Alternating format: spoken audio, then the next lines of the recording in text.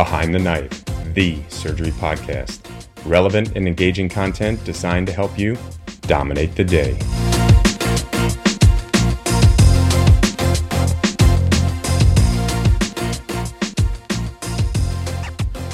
Behind the Knife would like to sincerely thank Medtronic for sponsoring the entire 2023 AbSite podcast series. Medtronic has a rich history of supporting surgical education, and we couldn't be happier they chose to partner with Behind the Knife. Their sponsorship goes a long way in supporting us as we develop exciting new content. As surgeons, we know and love Medtronic for their trusted brands like the Signia, Tri-Staple Smart Stapling Platform, and LigaSure Vessel Sealer. But Medtronic's impact extends well beyond the operating room. Medtronic's mission is to engineer the extraordinary. And with 90,000 plus people in over 150 countries, Medtronic is committed to accelerating access to healthcare technology, advancing inclusion, diversity, and equity, and protecting our planet. Learn more at medtronic.com. Are you a passionate surgical educator with something to say? Then join Behind the Knife and let the world hear. Behind the Knife is the #1 surgery podcast in the world, with each episode reaching 20,000 listeners. Our current group of subspecialty teams have created incredibly diverse and engaging content, but their commitments are nearly finished, and we want to open up the opportunity to all of our listeners. We're looking for teams of 3 to 4 surgeons who will develop one new subspecialty podcast every 4 months. To learn more, check out the show notes or contact us at hello@behindtheknife.org. Applications are due February 13th. Okay, welcome back to Behind the Knife's AbSite review. I hope everybody's studying is going well and they're feeling confident. So we're going to jump right into it with a brief anesthesia review. So this is anesthesia for the AbSite. Of course, not comprehensive, but this will hopefully pick you up a couple points. So we're going to get rolling. John, so let's talk about the ASA physical status classification for anesthesia. So that's the American Society of Anesthesiologists physical status classification. These are your ASA grades 1 through 6. So I'm going to give you a patient. You're going to tell me what ASA they are. Okay? Ready? All right, let's do it. Okay, so let's say it's like you, a healthy patient without any disease. I'm not sure if you know that, but that's ASA class 1. Jason, how about a patient with mild systemic disease, has very little impact on daily activity, and unlikely to have a major impact on anesthesia surgery? So people who have maybe well-controlled hypertension, asthma, they are cigarette smokers, but they don't have COPD, and maybe mild obesity. So that's ASA class 2. And I think what's important there when we talk about these is this is how it's going to come up on the AbSite. They're going to give you a patient. They're going to ask you what ASA class. So for ASA 2, important caveats to know is cigarette smoking automatically makes you ASA class 2, even if you're otherwise healthy and have no other medical problems. And if you're pregnant, that bumps you up to ASA class 2 as well, as long as those other things that John said. Okay, so John, let's say you have a severe systemic disease that limits normal activity. So let's say examples include stable angina, you had a prior MI, controlled CHF, or kidney disease. So that would be your ASA class 3. And the reason they have these as ASA class 3 is because these specific systemic diseases can likely have an impact on the anesthesia and surgery versus your ASA class 2, where they probably won't matter as much. Jason, for ASA class 4, what are the specific things that go along with that? So class 4 is, this is your severe disease, but it's a threat to life and requires intensive therapy. So this will have a major impact on your anesthesiologist. So examples include end-stage renal disease, people on dialysis, people who are having an acute myocardial infarction, respiratory failure requiring mechanical ventilation, unstable angina, those type of things. And I've seen these usually present these patients as a lot of times they're urgent patients or emergent patients or patients who are already in the hospital that you need to operate on. So that might become clues to help you guide picking these if you're asked that question. For ASA class 5, Jason, what kind of patients fall in that category? So the definition for ASA class 5 is basically a patient who's dying or is likely to die within the next 24 hours with or without surgery. And then John, the last category, ASA class 6. Very rarely used in general surgery. I've never seen a question of this, but it's a brain dead or organ donor. And then you add E to the end of that to indicate emergency surgery. So that's with your 4, 5s, and 6 essentially. It's unlikely that you're going to be doing surgery on an ASA class 4, 5, 6 unless it is emergent. Those are patients that need to be heavily optimized before doing an elective procedure on, obviously for obvious reasons. Okay, John. So let's go through the ACC, AHA guidelines for cardiac risk stratification for non-cardiac surgery. They break that up into high-risk surgery, intermediate-risk surgery, and low-risk surgery. What does that mean, and what kind of procedures fall into those different categories? So these have been asked a few times. So let's start with our low-risk surgeries. These are the surgeries who people come in for ambulatory surgery, hernia repairs, endoscopic procedures, any type of superficial lumps and bumps getting taken off, cataract surgery, and breast surgery also falls under the low risk category. And that is reported a risk of cardiac death or non-fatal MI is usually less than 1% in the low risk category. Jason, the intermediate risk category? So these, again, non-cardiac surgery, intermediate risk would be, your carotid endarterectomies, any head and neck surgery, intraperitoneal, intrathoracic surgery, so surgery in the chest or abdomen, orthopedic surgery, prostatectomies, those type of things are all considered intermediate risk. So reported risk of cardiac death or non-fatal MI, 1 to 5% with those intermediate risk procedures. And finally, John, high risk? High risk surgery, essentially all your vascular surgery. Except for cardiac endarterectomy. So your aortic and other major vascular surgeries, and then also your peripheral arterial surgery minus carotid endarterectomy. And the reason they're high risk because the risk of cardiac death or non-fatal MI is actually quite often. So, John, who needs you're seeing somebody in clinic, you're preparing them for an elective procedure. How do you identify who needs a cardiac workup? Well, you know how I usually present these patients in clinic. You just look at them and you kind of realize, oh man, that guy needs to see a cardiologist before surgery. But there are actually criteria for this, and so I'm going to read through these, and a lot of these kind of make sense if you think about them. So any patient in angina, patient with a previous MI, patient who has ongoing shortness of breath, heart failure. A patient who has to walk less than 2 blocks due to shortness of breath or chest pain. A patient with FEV1 less than 70% are predicted. Any patient with severe valvular disease. Any patient with PVCs greater than 5 a minute. Any patient with high-grade heart block. If their age is over the age of 70. Any patient with diabetes. Renal insufficiency. And then obviously any patients who fall into a high-risk category undergoing major vascular surgery, and that includes, remember, your peripheral and aortic repairs. Yeah, so those are good kind of general guidelines for identifying patients that may need that, preoperative risk stratification, by either internal medicine or cardiology. And what this is all really doing is kind of assessing the patient's functional status. Because the functional status of the patient is a good predictor of both the cardiac and overall risk of the patient for surgery and hospitalization. And when we talk about functional status, we typically talk about it in terms of metabolic equivalence of task, or METs. So, John, what does that mean? What is a metabolic equivalent of task, or a MET? Yeah, MET is an objective measure of the ratio of the rate at which a person expends energy to the person's mass while performing some specific physical activity compared to a reference, which is set by the conventional 3.5 milliliters of oxygen per kilogram per minute, which is equivalent to energy expended while just sitting quietly, such as doing a podcast. So, when I'm seeing a patient in clinic, I'm trying to assess what their functional status is. And I'm typically doing this in terms of METs. So you look at what some different examples of some different metabolic equivalents is, and a good cutoff, I think, for whether or not somebody needs a further workup or not is 4 METs.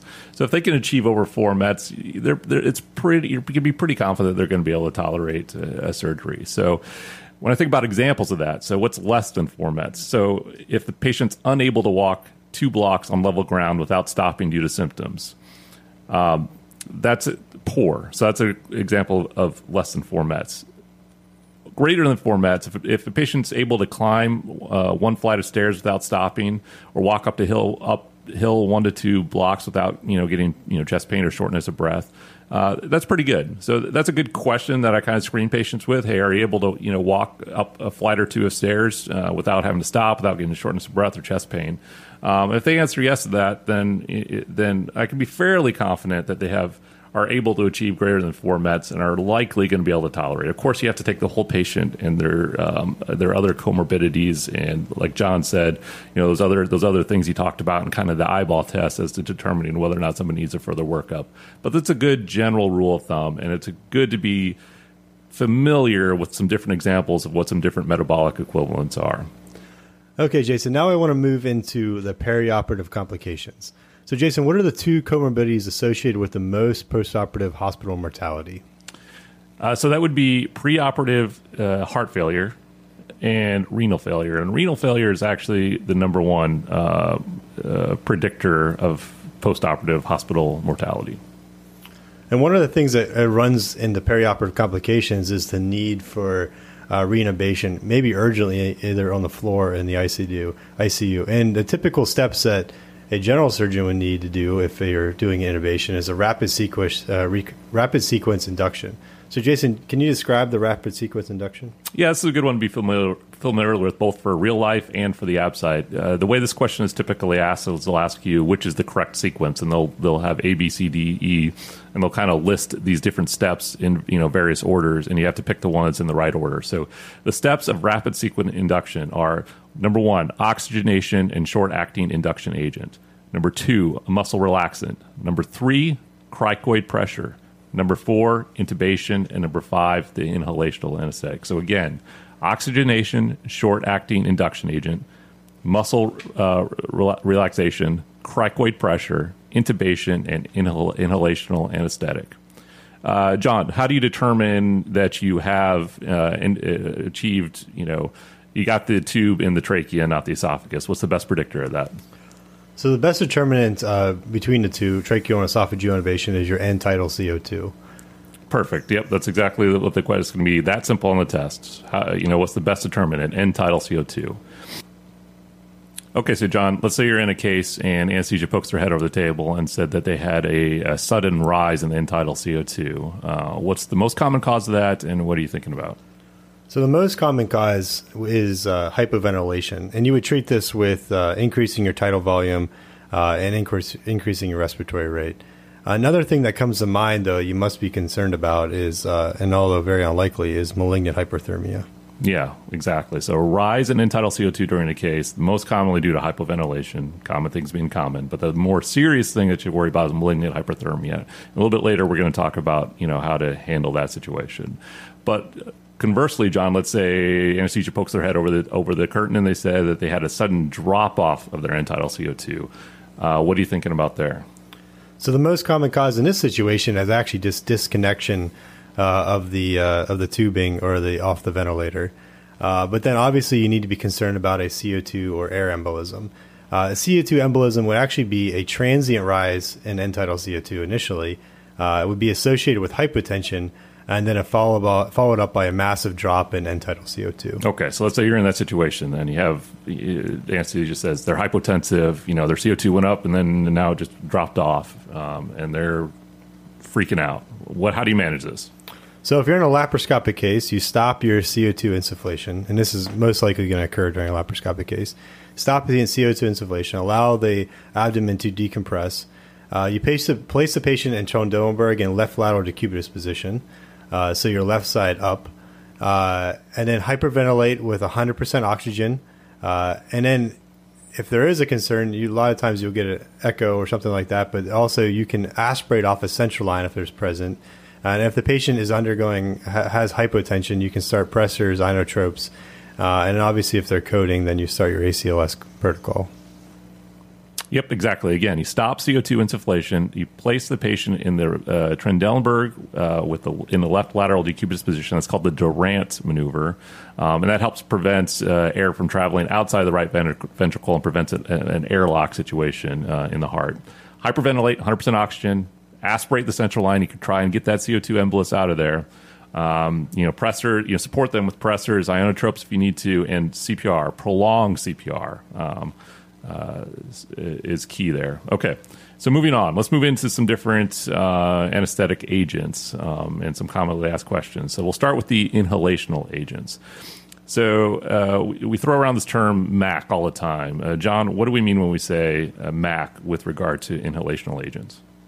So MAC stands for minimal alveolar concentration. It's the smallest concentration of gas at which 50% of patients will not move to painful stimulus. Yeah, and that's a question on the outside. That simply, what's the definition of MAC? So that's 50% of patients will not move to painful stimulus. What are the implications of having a low MAC? What does it mean when an agent has a low MAC?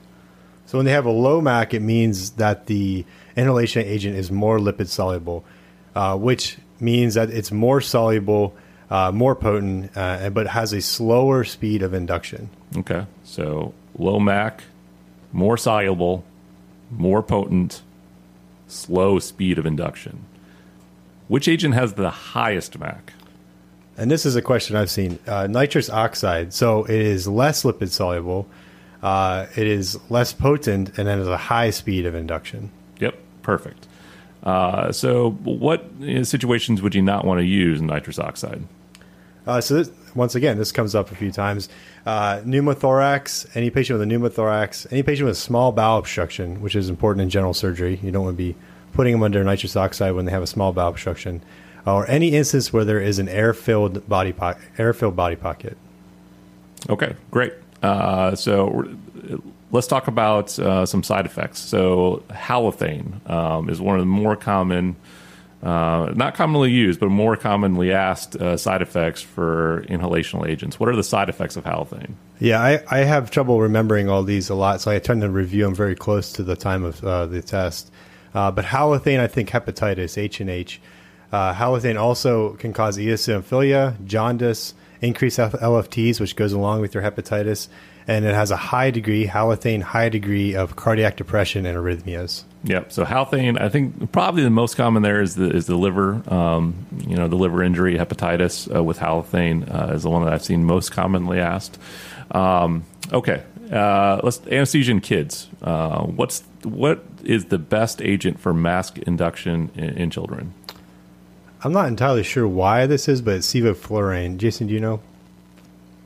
Yeah, I think for several reasons. I'm by no means an anesthesiologist, but it's used across all ages. It's good in kids and adults. It's pretty. It doesn't have. It's less. It's less noxious. It has less associated with less nausea. It's quick on, it's quick off. It's pretty well tolerated, and it's, from what I've been told, I've never had it, but I've been told it's pretty sweet smelling. Okay, and the last inhalational agent we're going to talk about is isoflurane. What type of procedures are ideal for isoflurane, and why? So these are good for all of our neurosurgery procedures. It lowers the brain oxygen consumption, and it has no increase in ICP. Great. Okay, so let's move on to the intravenous agents. So again, there's some common things that you just kind of have to know about each of the IV agents that are frequently asked. So we'll just kind of go through these pretty quickly. So one thing that often comes up is somebody tells you they have an egg allergy. Which IV agent are you not going to use? So that's propofol. Propofol is very rapid on and off. I think it's a pretty common agent to use for an intravenous agent. It can cause, and for local sedation as well, general sedation. It can cause hypotension and also respiratory depression as well. The one thing to note about propofol is not an analgesic. Yeah, so some of these agents are going to have amnestic properties, some are going to have analgesic properties, some are going to have both. We'll try and mention those as we go through them if we can. But propofol, quick on and quick off, these used all the time, especially for patients that you need to do like neuro exams on. You need to be able to wake them up from the neuro exam, put them down again pretty quickly. I think it also is one of those ones that it can actually distribute into the fat as well. So you can actually have a propofol syndrome or infusion syndrome after it too. So you can have a prolonged release of propofol if it's used for a long period of time. Great. Well, it's one of the questions I was going to ask you, so I guess I'll have to think of a different question to ask you about it. What's one of the major side effects? And then propofol also can cause a metabolic acidosis along with the propofol infusion syndrome. It can cause hypertriglyceridemia and rhabdomyolysis. Yeah, and that can be often fatal. It takes intensive supportive care. All right, Jason. So, which induction agent can cause adrenocortical suppression? Yeah, so that one's etomidate. So etomidate has few hemodynamic changes and few cardiac effects. So it's good for patients that may be a little hemodynamically unstable, but it can cause adrenocortical suppression. It's often used for patients with heart failure and patients with angina. Okay, moving on. So, John, which induction agent doesn't cause any respiratory depression, but can be associated with hallucinations? So this is a drug that's often very good use in children. It's ketamine. Also used in combatant patients as well. But it's contraindicated, although I think this is controversial now. It's contraindicated in head injury patients due to increased cerebral blood flow. Yeah, I think that's changing. I'm not sure if that's going to show up on the website. That used to be, kind of the classic association with ketamine is you can't use it in head injury patients, but there's some data coming out that says that you can. I think it's a great drug. It's an underutilized drug. So I'm not sure how I would answer that on the outside. Hopefully they'll steer clear of it. I think a lot of people are giving ketamine in head injury patients now. So we'll just avoid that for now. How about Precedex? What's Precedex good for? What is it? Why do we use it? Well, Precedex is probably one of my favorite drugs to use, especially in the ICU and patients coming out of intubation. It provides anesthesia and analgesia.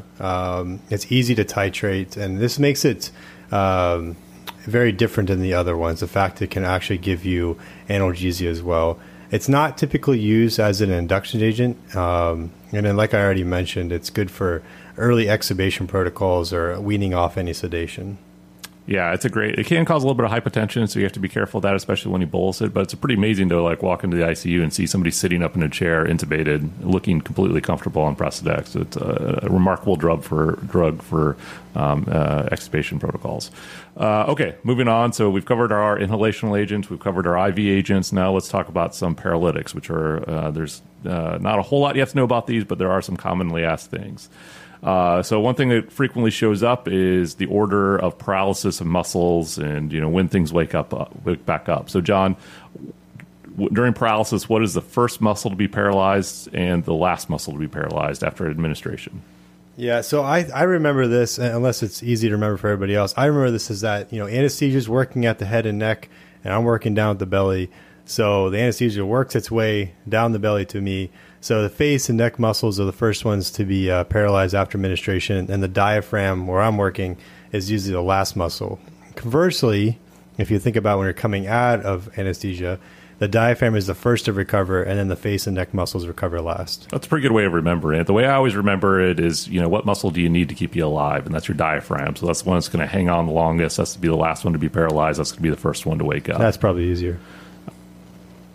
So, John, which is the only depolarizing agent that can worsen hyperkalemia? It's a depolarizing agent that causes hyperkalemia. So you should be immediately thinking of acetylcholine. So you don't want to use this in burn patients, patients with neuromuscular disorders, any patient that underwent massive trauma, or any patient has renal failure with hyperkalemia or predisposing hyperkalemia. So, John, we talked a little bit about malignant hyperthermia. We said we'd talk more about it. So, succinylcholine can induce malignant hyperthermia along with a number of other agents. But how do we treat this? So, malignant hyperthermia is, the cause of it is a defect in calcium metabolism that causes a release of a significant amount of calcium from the sarcoplasmic reticulum. And Jason, we already talked about this. What's the first sign of malignant hyperthermia? The first sign, like we mentioned, is increased end tidal CO2. Now, back to my question. You're deflecting. How do you treat it? So this is the dantrolene cooling blankets, and then obviously continuing resuscitation. Yeah, so massive amounts of dantrolene, cooling blankets, and resuscitation. This is one that's good to go through just from a practical standpoint. I know we did one recently in our hospital, but it's good to kind of go through with your anesthesia provider and have some mock scenarios where everybody knows where the dantrolene is, everybody knows how to mix it up, everybody knows how to give it. Because when it goes down, which rarely you don't have time to kind of get the instructions out and read them. Let's talk about, we hear a lot about Hoffman elimination. Why is that important, and what agent is associated with Hoffman elimination, John? So this is your cis-atracurium, and it can be used, it's used typically in patients with liver and renal failure, and you get the metabolism within the bloodstream. So we talked about succinylcholine and cis-atracurium. Jason, how is rocuronium metabolized? And then also talk about pancuronium. Okay, so rocuronium, pancuronium. So rocuronium is metabolized in the liver, and pancuronium is metabolized by the kidneys. Do you know a way to remember that at all? So the way I don't know how you remember it, but the way I remember it is I just picture the liver as a big rock. So the liver is a big rock, so that's rocuronium. And your kidneys make P, which starts with the letter P, which is pancuronium. Do you have another way? Or is that... No, I like that, actually. All right, so rocuronium, your liver's a rock. Pancuronium is released in your P. How do we reverse? So we're talking about these non-depolarizing agents. I don't know if we mentioned that, but succinylcholine is a depolarizing agent. The rest of these are non-depolarizing agents. How do we reverse these non-depolarizing agents? So that's acetylcholinesterase inhibitors. There is actually a new one too. I'm blanking on the name of it that they're all beginning to use now. Jason, do you know the name of that one? I don't. Maybe we should pause the recording and look that up. We should look that up. One moment. Okay, we are back after the pause that you guys did not hear, so that we could look up this new and exciting reversal of some non-depolarizing agents. And John, what is it? So it's called Sugammadex. I call it the sugar. It is used for reversal agents and the non-depolarizing neuromuscular blocking agents such as vecuronium and rocuronium. All right, there you go, Sugammadex. It's the first selective relaxant binding agent. All right, that will not be on the app side, I can almost promise you, but it's fun to know anyway. Yeah. Okay, so we're done with paralytics. Moving on, let's talk about local anesthetics. Comes up pretty frequently. How do you dose them? Which ones you use? How long do they last? So, generally speaking, John, how do local anesthetics work? So this takes us back to our medical student days. It blocks the transmission of signals by stabilizing your sodium channels, which increases your action potential threshold. So it increases the amount of sodium needed to create an action potential. Okay. So more commonly used ones, bupivacaine, lidocaine, Procaine sometimes, not frequently. In talking about how long these local anesthetics last, can you place those in order for me? Bupivacaine, lidocaine, Procaine. Yeah, so bupivacaine, Marcaine, is the longest acting one. Lidocaine lasts the longest after that, and then Procaine.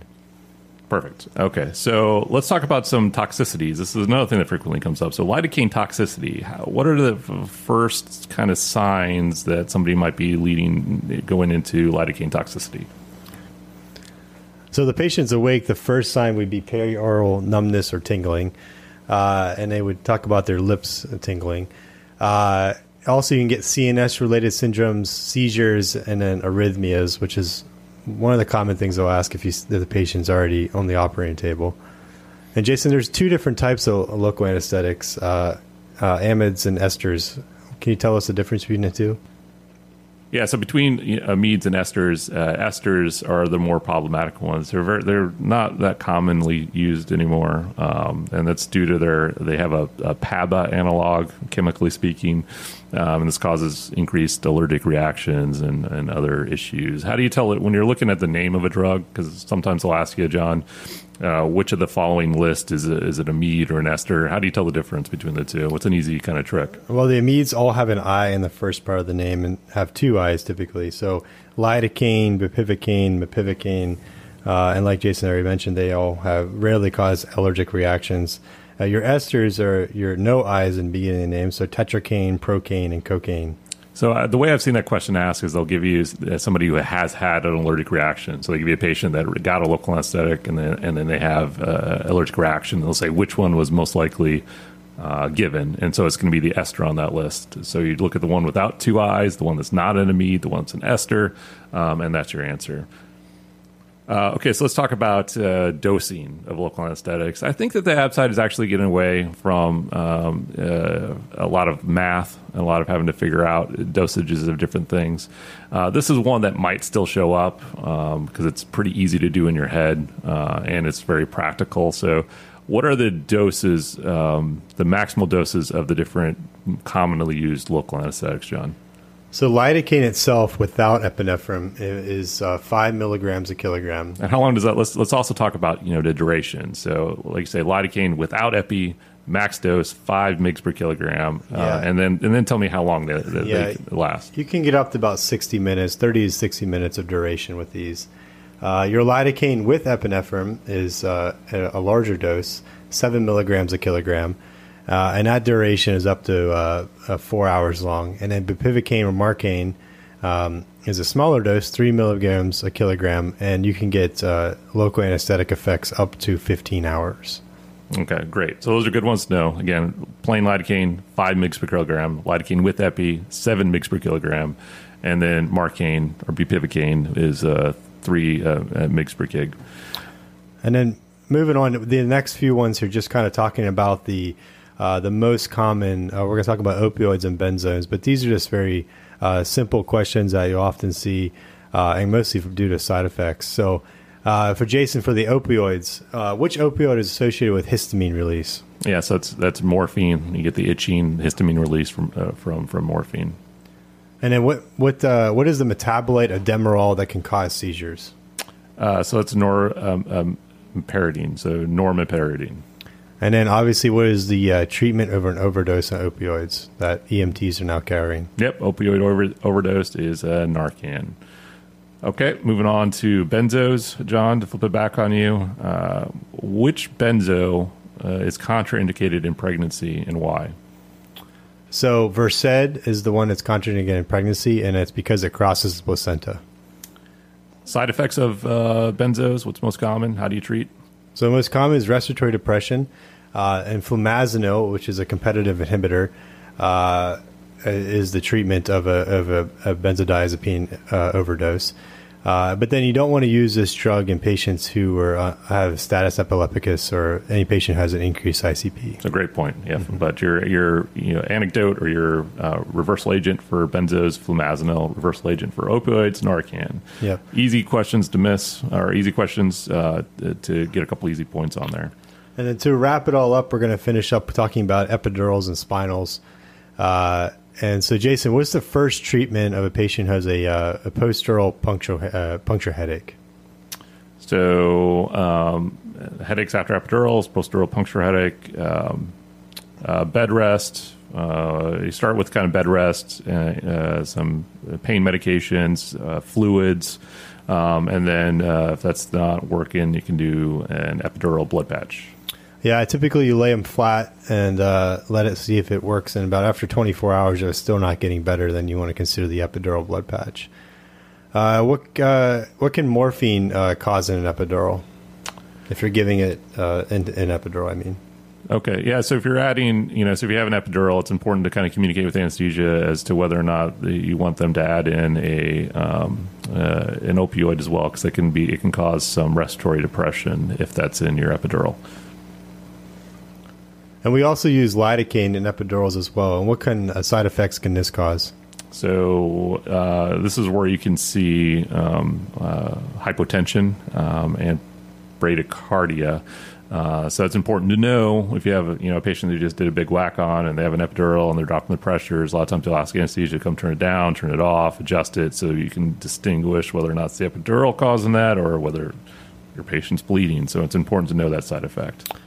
And finally, if you're having a patient with hypotension that is not, treated with just turning the epidural down, you still continue to have the problems related to the lidocaine. What is the pressor that we like to use?